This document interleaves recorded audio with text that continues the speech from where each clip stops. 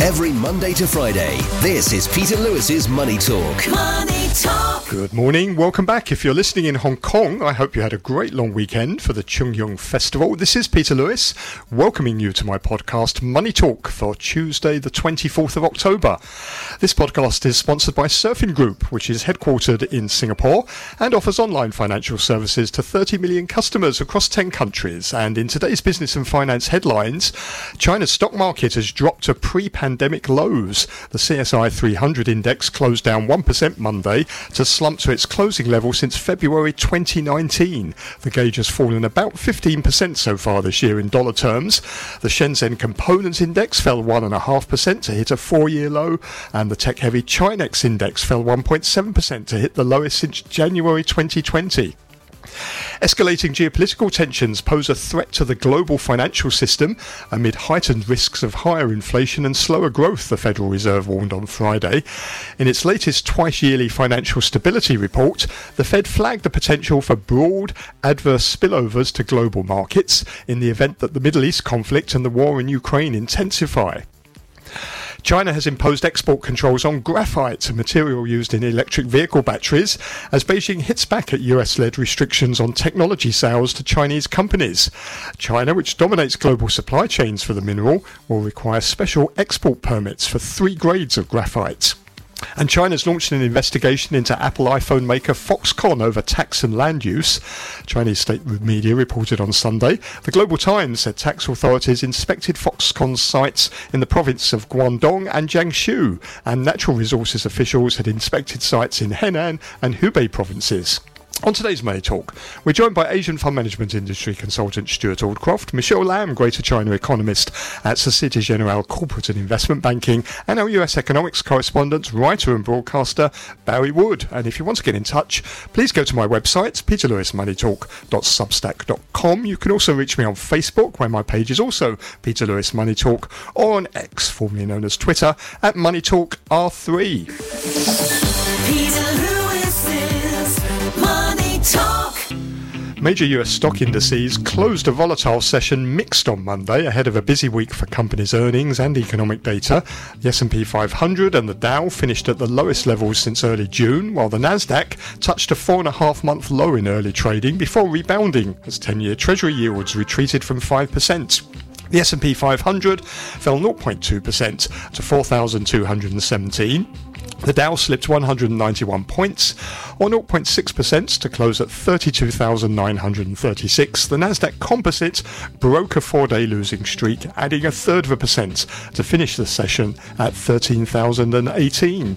The recent sharp swings in the US Treasury markets continued on Monday, with the largest intraday swing since the regional banking crisis back in March. The 10-year yield rose early Monday to a peak of 5.02%. That's its highest level since July 2007, and yields later retreated from their day highs after hedge fund investor Bill Ackman said he was ditching his bearish bet on long-term treasuries. He wrote on X, "There's too much risk in the world to remain short bonds at current long-term rates," adding that growth in the US was weaker than the mainstream data suggests. The 10-year yield closed 6 basis points lower on the day at 4.86%. The 30-year yield fell 7 basis points to 5.01%, having earlier touched a high of 5.18%.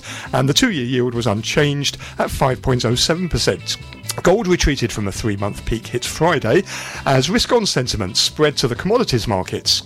The precious metal fell 0.4% to $1,973 an ounce, with the move lower in US yields capping losses. The oil complex saw much heavier losses after hostage releases by Hamas eased some of the fears of an escalating Middle East conflict. Brent crude oil settled 2.5% lower at $89.83 per barrel, and last week it saw gains of 1.4%. The US dollar index slipped below 106 to a 4-week low of 105.61.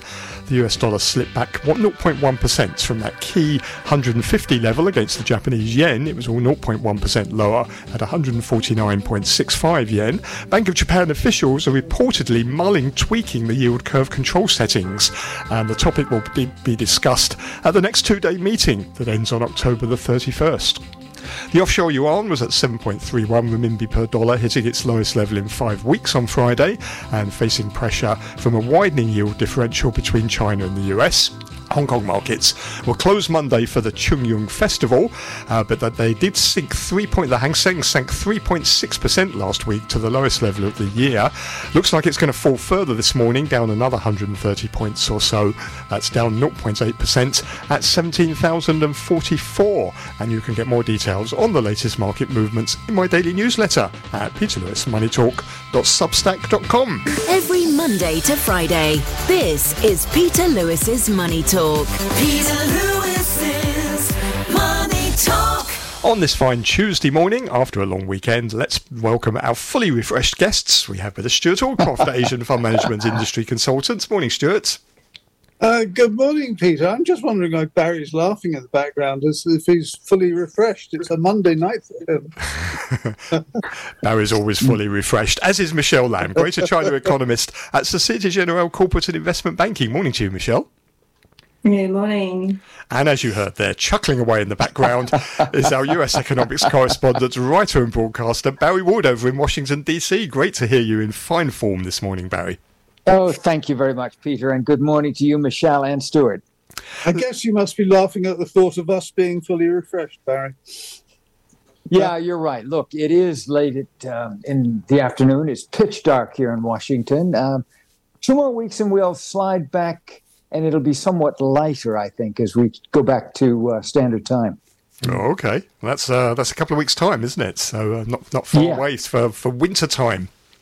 Let's start over here in China, because there's been some big moves in the Chinese markets, despite Hong Kong markets being closed Monday for the Chungyung Festival. Now, last week, Hong Kong stocks suffered the biggest weekly loss in 2 months. The Hang Seng ended at 17,172 on Friday. That's down 3.6% for the week to the lowest level of the year, although limiting the falls Friday were moves from the PBOC to hold steady its benchmark lending rates, and it also injected a record 733 billion yuan of liquidity via reverse repo contracts to help the economy meet its official growth target of around 5%.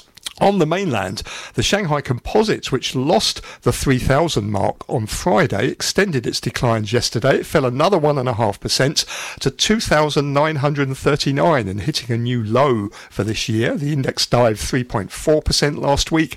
The CSI 300 index closed down 1% to slump to its lowest closing level since February 2019. And that gauge has fallen about 15% so far this year in dollar terms. The Shenzhen Component fell 1.5% to hit a 4-year low, and the tech-heavy Chinex index fell 1.7% to hit the lowest since January 2020. Stuart, if you'd started investing in Chinese stocks a decade ago, you would have got absolutely nowhere 10 years later. I'm interested, though, in some explanations as to what's behind this latest malaise on the mainland markets. Well, I don't think it needs an awful lot of explanation, to be fair, Peter. We know that the property companies in China are bankrupt in all but name. They are bringing down the market. We've got a massive amount of debt, maybe nearly $600 billion of debt in 2 or 3 of the companies. And the expectation of the market is that it won't be bailed out and that the government will have to allow these companies to eventually fail. Now, to be fair, there's a really good article in the Financial Times this morning, or their online edition, which has got an excellent explanation of the current state of affairs of the property business in China. But it is the case that I think we're seeing property as an overhang on the market because it was such a high proportion of the market, dragging the market down. At one time, property companies were between 30 and 40% of market share, and as a result of that, it just is dragging the market down. I think as well, there's a lack of willingness on the part of many Chinese investors to put money into the market in the short term, and that isn't helping either. And we know that when Chinese investors pour money in, they pour it in big volume. So when they're not putting it in, clearly the market can be very sensitive to that too. Michelle, it seems that even good economic news is not helping the market. I think it's fair to say that the economic data that we had last week was probably better than expected. People were hoping that that would give a boost to the market, but it doesn't appear to have made any difference. Why not? Yes. So I think it's just reflect that the sentiment in the onshore market was very weak.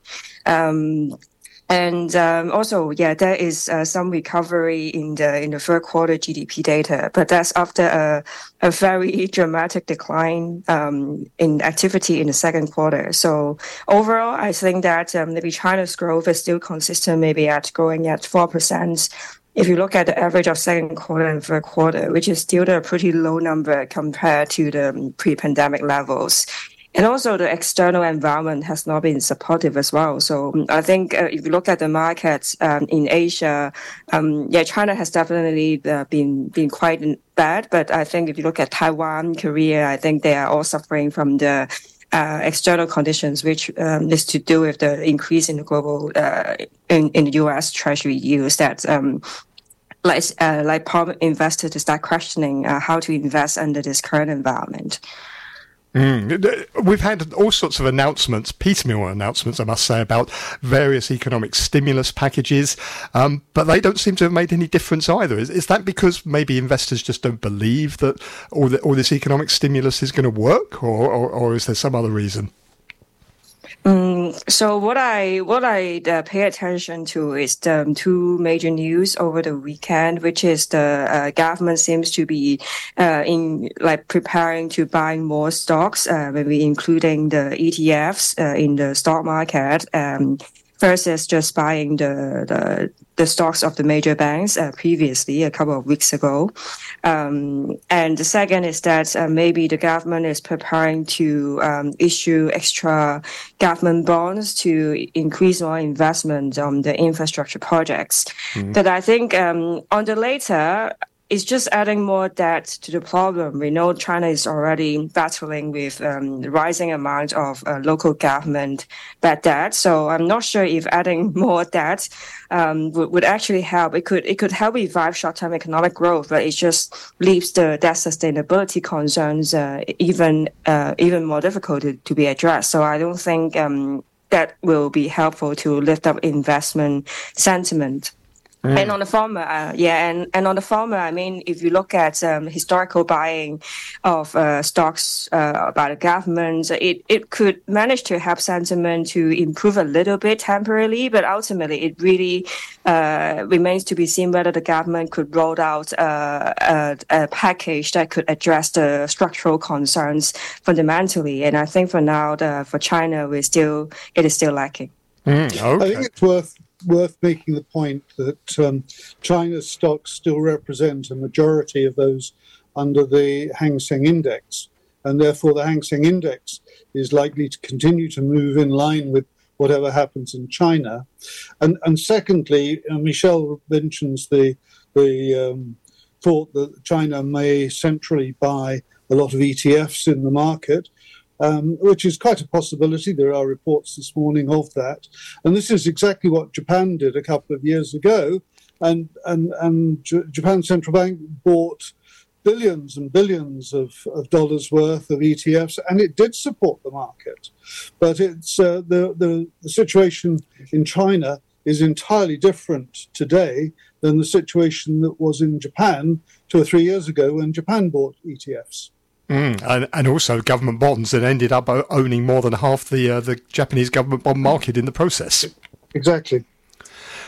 Barry, this is being noticed overseas. US and European fund managers, they sold $1.6 billion of Chinese shares so far this month. That follows $3.5 billion of outflows in September. Over the past 10 weeks, foreign investors have sold through Stock Connect over 160 billion yuan. That's the most on record. It seems that foreign investors also are bailing out of the market. What are you hearing over there in the US about fund management firms' attitude towards China? Exactly that. I think that some weeks ago we talked about China being seen as uninvestable, and I think that sentiment continues. And when you look at the outflows from China, by Chinese corporates and citizens, this gets a little bit scary. But I'm further looking at China experts in this country speaking about the renminbi. 7.32. I mean, you've got a weak renminbi and you've got a very weak yen. And I think that there's a kind of inward looking in the United States, particularly with a very tense geopolitical situation in the planet. And it's not a good time. The stock market is here, up and down, but not really doing very well at all over the last 2 weeks. And you've got Jay Powell saying that interest rates are likely to remain pretty much as they are for the indefinite future.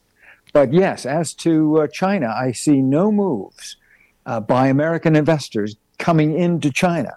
I mean, after all, it wasn't very long ago, Peter, that we had the tightening of the high-tech export restrictions. So it's not good. I think the only positive thing on the horizon is the arrival expected here on the 26th of October, later this week, of Foreign Minister Wang Yi.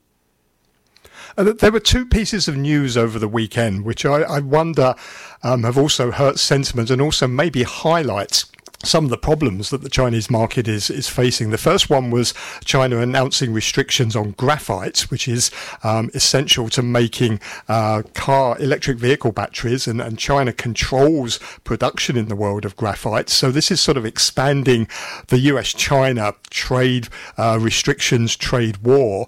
And then the other thing was the investigation into Foxconn, which came out of the blue. Which is clearly coordinated by Beijing because it seems to be covering multiple departments in multiple provinces, and some people are saying it's linked to Terry Gou standing in the Taiwanese presidential election, and as a result making it more likely that the DPP is going to win that election. It seems that this sort of just highlights once again the political risks of investing in China. Do you think, Stuart, Michelle, Barry, that's been an issue? Well, it depends on whether you want to actually say there is proper manipulation going on in the Taiwan market or the election of the Taiwan market. I think what Taiwanese voters have probably been very well aware of is the sensitivity that they have towards anything to do with China. So China, which tends to use a sort of heavy mallet towards doing anything, may be being overreactive on this. Terry Gou actually didn't have a very high rating in any event, and he wasn't expected to win. But if there's going to be a further investigation from China on him, that probably scuppers his chances even more. Michelle, is this an issue? Are people unsettled by these worsening relations between the US and China? You've got asset managers coming under pressure from Washington over investments in some Chinese companies, and then when people do invest in some Chinese companies, they risk facing an investigation as well of that company. Is this unsettling investors? Yeah, I think definitely the case, and it's been a running theme since the US-China trade war, and I don't really see there is any fundamental improvement in the U.S.-China relations. I mean, actually, I think among the investor community, there's probably some hope for a pause for the deterioration in the U.S.-China relations, given that, recently they have been agreeing on setting some working groups to increase the exchanges between the U.S. and China on economic and financial issues. And there have also been speculations that maybe there's going to be a C-Biden meeting sometime in November. But I think that's sort of brought some hope that maybe we can see some a pause in the deterioration. But I think these issues just told us that the export controls, I think either from China on the US or from US on China, actually there's also been some confirmation on the US tightening export controls on tech products last week as well, that these issues are just not going to end. It's just ongoing, that there will be continued conflict between the US and China to curb the rise of the technology of each other. Barry, I would support what both Stuart and Michelle have said. I would say this: if I put on my optimist hat, that Wang Yi's visit here, and he's going to see the president and, of course, the Secretary of State and the National Security Advisor, if that leads to arrivals of economic officials, all in advance of the November 12th APEC meeting in San Francisco, where Mr. Biden and President Xi are expected to meet, this could be very good for China, and this could be very good for the United States. After all, Washington repeatedly says no decoupling. And if so, then maybe the Wang Yi visit is the beginning of something positive. Clearly, it seems to me from a Washington perch that the Chinese need the Americans at the moment, because if there could be some rapprochement which would lead to more normalization of business and trade links, this would be exceedingly positive. But the problem is, Barry, despite all these officials travelling, on long flights to meet each other, we've had a whole stream of American government officials go to Beijing. As you say, we've got Wang Yi going to Washington. They meet. We hope that things are going to get better. And then a few days later, more restrictions are slapped on something. What a mess. What a mess the world is. Look, if you look at the global markets, whether it's Europe, North America, or even Asia, of course, from this catastrophe that's ongoing in Israel and the Gaza Strip and in the West Bank, it's been remarkably benign so far. But there's a sense that things could get much worse. And I think that until we clear out some of this uncertainty, markets will continue to move sideways at best. Well, we've seen some big moves in the Treasury bond market once again. In fact, the biggest intraday swings since March, when we had the regional banking crisis, when Silicon Valley Bank and others went under. The 10-year yield did rise above 5% at one stage today, which is its highest level in 16 years. But it then fell back after Bill Ackman, who is a billionaire hedge fund manager, quite widely followed in the US and elsewhere, and has been very bearish on long-term treasuries for quite a few months now. He's now ditched his bearish bet. He said there's too much risk in the world to remain short bonds at current long-term rates. And he says that growth in the US is weaker than the mainstream data suggests. Well, that may be. But let's not forget that on Thursday, when we get the first reading of GDP for the third quarter, it's likely to show that the U.S. economy had been growing in that third quarter of this year at a 3% annual rate. It's certainly not going to be better than 2% or 2% plus for the year. But, Bill Ackman gets a headline for a day or so. But I think Stewart might be the first to agree 5% yield when you've got inflation still stubbornly high, get used to it. It's going to be with us for a while. Is it not, Stuart?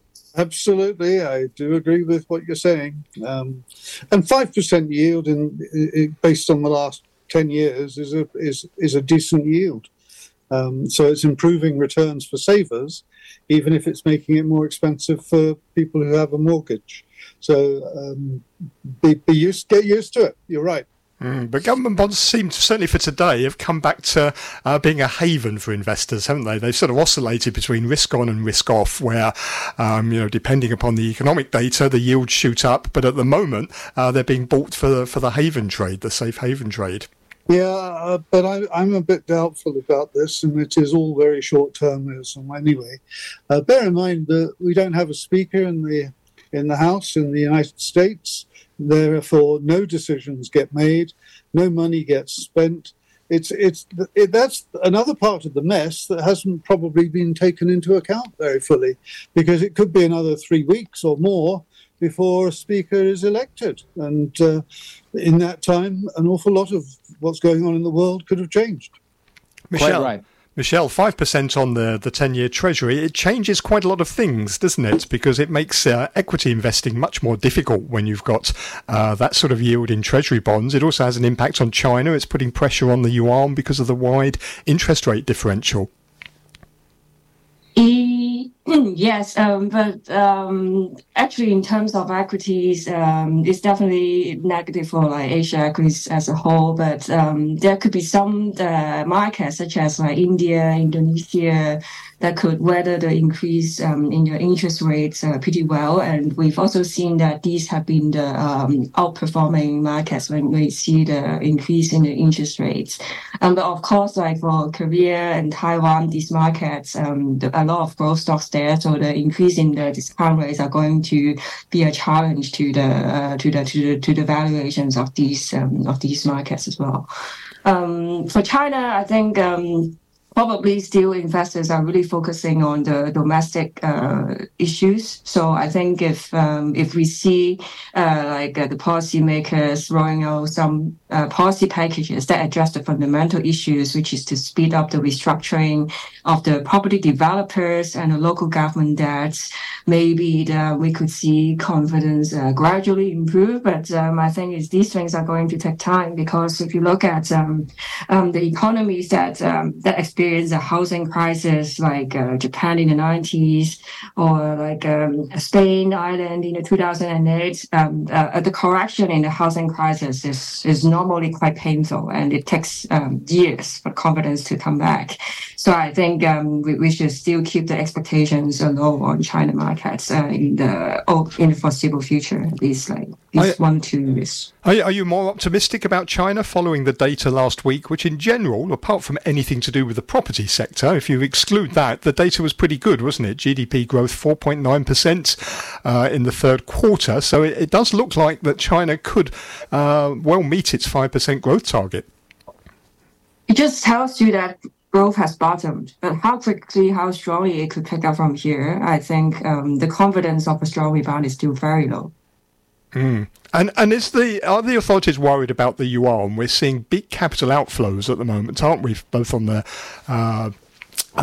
current account and from the markets as well. In fact, from bonds and equities, people are withdrawing money. Presumably, this is putting pressure on the Chinese yuan. So the capital account side of things are pressuring the yuan, but if you look at the trade, actually China is still going to run a decent amount of current account surplus this year. For example, this year is going to be another, I think, 2% of GDP. So I think when we look at the fundamental side of things, actually could be that the CNY is not that undervalued. But of course, I mean, the China, even though there are capital outflows, if you look at domestic investors, there's still pretty tight capital controls in place, which means that it's still difficult for people to move money out. Mm. And what about the consumer? Are you seeing any signs that the consumer is starting to get a little bit more optimistic? In the data, yes, but I think when you speak to people on the ground, it doesn't give you that feeling. So if you look at the data, the unemployment rate will miraculously drop to 5%. But they stopped publishing the youth unemployment data, which like makes us difficult to assess what the situation really is for the younger generation.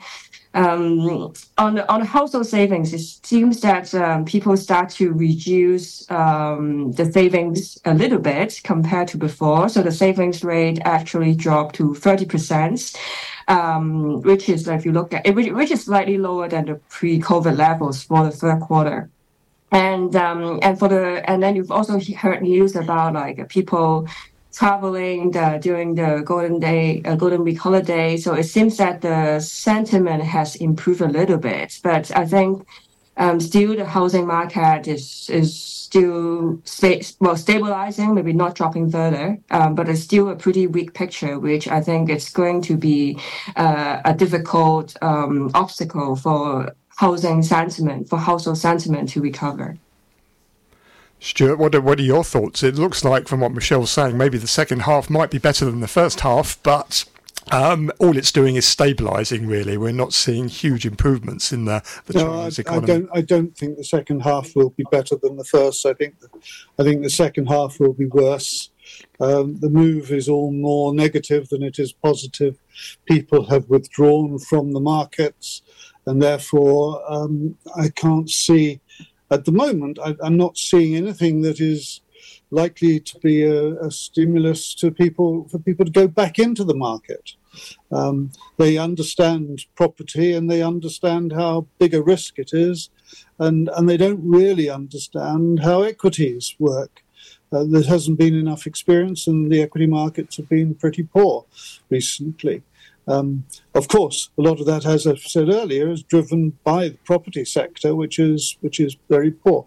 Exports from China have not been picking up as quickly as they could do, and that too has also been a negative sentiment.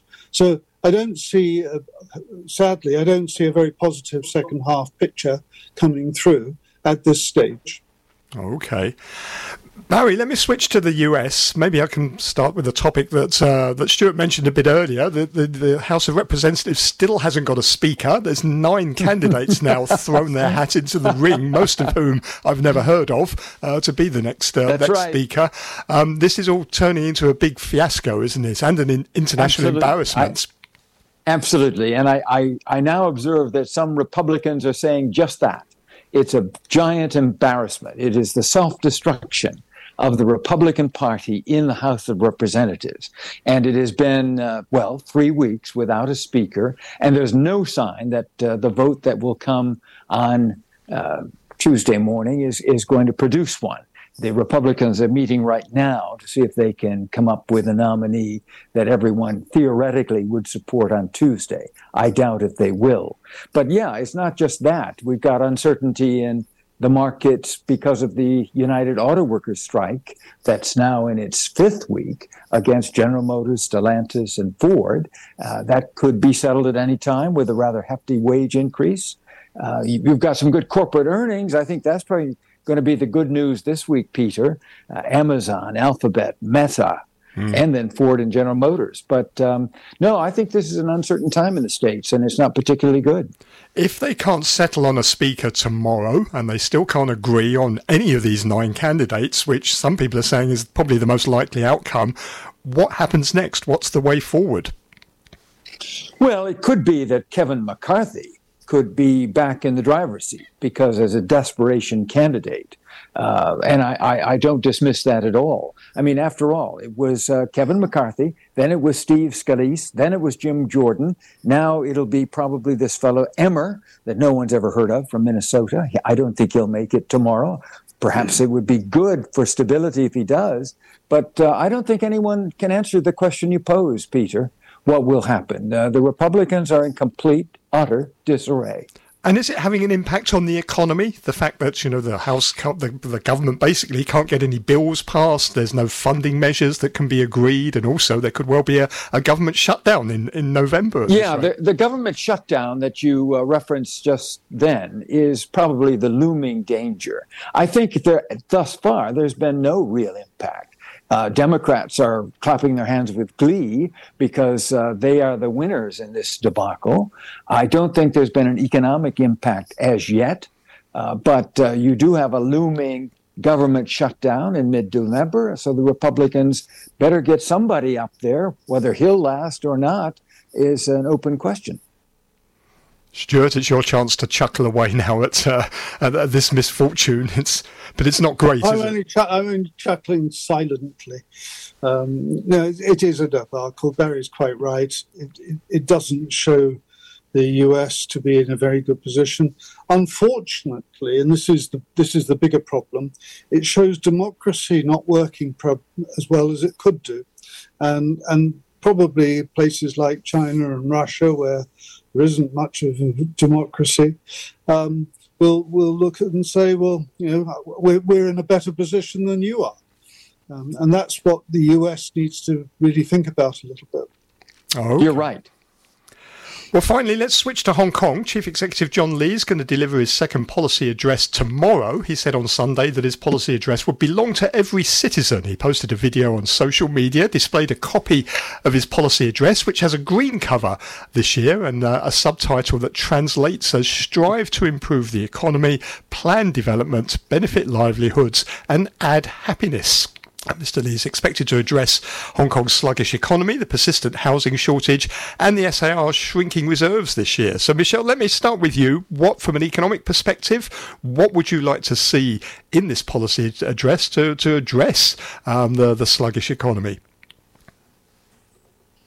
Well, unfortunately, the external conditions are pretty negative for Hong Kong, which is like very sensitive to what's happening elsewhere. So I think given the economic challenges that China is facing and also the high interest rates in the US that Hong Kong has to adopt, I think it's quite likely that we are going to see quite significant economic pressure on Hong Kong. On a structural, first of all, on a cyclical perspective, I think what people have been looking for is some easing of the housing measures that the Hong Kong MA has imposed a couple of years ago in order to revive the housing market again. So I think I would like to see probably that maybe there's some cutting of the stamp duties on the people who migrate to Hong Kong recently under the talent scheme. I think this could be quite supportive. I think, and there are also a group of people that probably have the fundamental demand. But I think I would not like to see a broad-based removal of the restrictions, because I still think that the Hong Kong house prices are still at an unaffordable level. So I don't wish to see the more easing measures from the government just to please the business community on that. And I think more issues that I think the CE should address is how we could increase the attractiveness for Hong Kong as a place to invest. So things like what role Hong Kong could play in the say the financing of the One Belt One Road projects. How could Hong Kong be a super financial connector in the like between Middle East and China? I think these things I would like to see more like detailed plans from the government on how to achieve that. We're now running deficits here in Hong Kong, and our reserves are about 20% lower than what they were 4 years ago. Is this an issue that Hong Kong is going to have to start thinking about, and maybe some long-term tax changes, maybe even to try and address this? Because we can't carry on running deficits, can we? Yes, but actually changing the tax system, it's not a simple issue. So like raising corporate tax could risk even undermining the corporate investment even more. So, and I would think it would be the government would be very reluctant to do it, given that they are now trying to lure investment from abroad. So it's not that simple. And I think if you look at other economies, everybody's running deficit anyway. Everybody has debt. So for Hong Kong, why not? I think Hong Kong the government should also forget about its mindset of always having a fiscal reserves to begin with. I quite agree, Michelle. I think changing the tax system in Hong Kong, it's too late. It should have been done years ago. Introducing value-added tax, that sort of thing. It's too late at the moment. It's the wrong time. And in any event, with a recovery of the economy, if it does happen, we'll be back into a tax surplus. The biggest issue, though, remains housing, the subdivided flats, the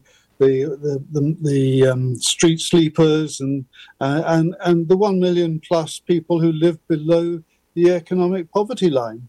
Hong Kong is in a bad way in that respect, and the government speaks about doing something and never does do anything. It puts the bureaucracy in the middle, and that seems to be what continually happens, and it doesn't matter who the political leader is, the bureaucracy gets in the way of action. And I think that's the biggest problem that we have at the moment.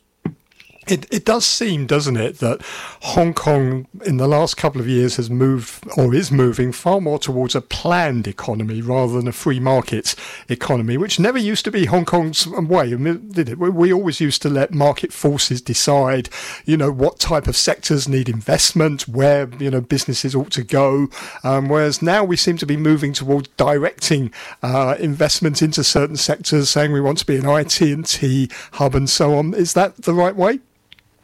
Well, it's the way that we're getting, and I think it's partly because most of what happens in Hong Kong is being directed out of China, and this is the way China operates. Hong Kong no longer has the ability to think for itself and make its own decisions. It needs to get permission for whatever it does from China, and China operates on the basis of directing its economy and its money and its actions from one sector to another wherever it sees the need. Hong Kong needs to think about being able to be stronger in doing its own thing, but it hasn't proven to be the case so far. No, the problem is Hong Kong's economy, it's been in a recession 3 years out of the last 4, hasn't it? So all these things that the government has announced previously hasn't really helped the Hong Kong economy. No, and that's possibly where if we put money into certain sectors, growth sectors, for example, we might eventually come out of that recession. It's a tough call, but we do need to come out of that recession, and coming out of the recession will actually bring back the reserves. But we still have a very large pot of reserves. Don't get me wrong. We aren't in any desperate need for money at all at this stage. Okay, well, thank you all very much for your thoughts there on a wide range of subjects. Good to hear what you're thinking. That was Stuart Allcroft, Asia Fund Management Industry Consultant, also Michelle Lam, who is Greater China Economist at Societe Generale Corporate and Investment Banking, and Barry Wood, our US Economics Correspondent over in Washington, D.C.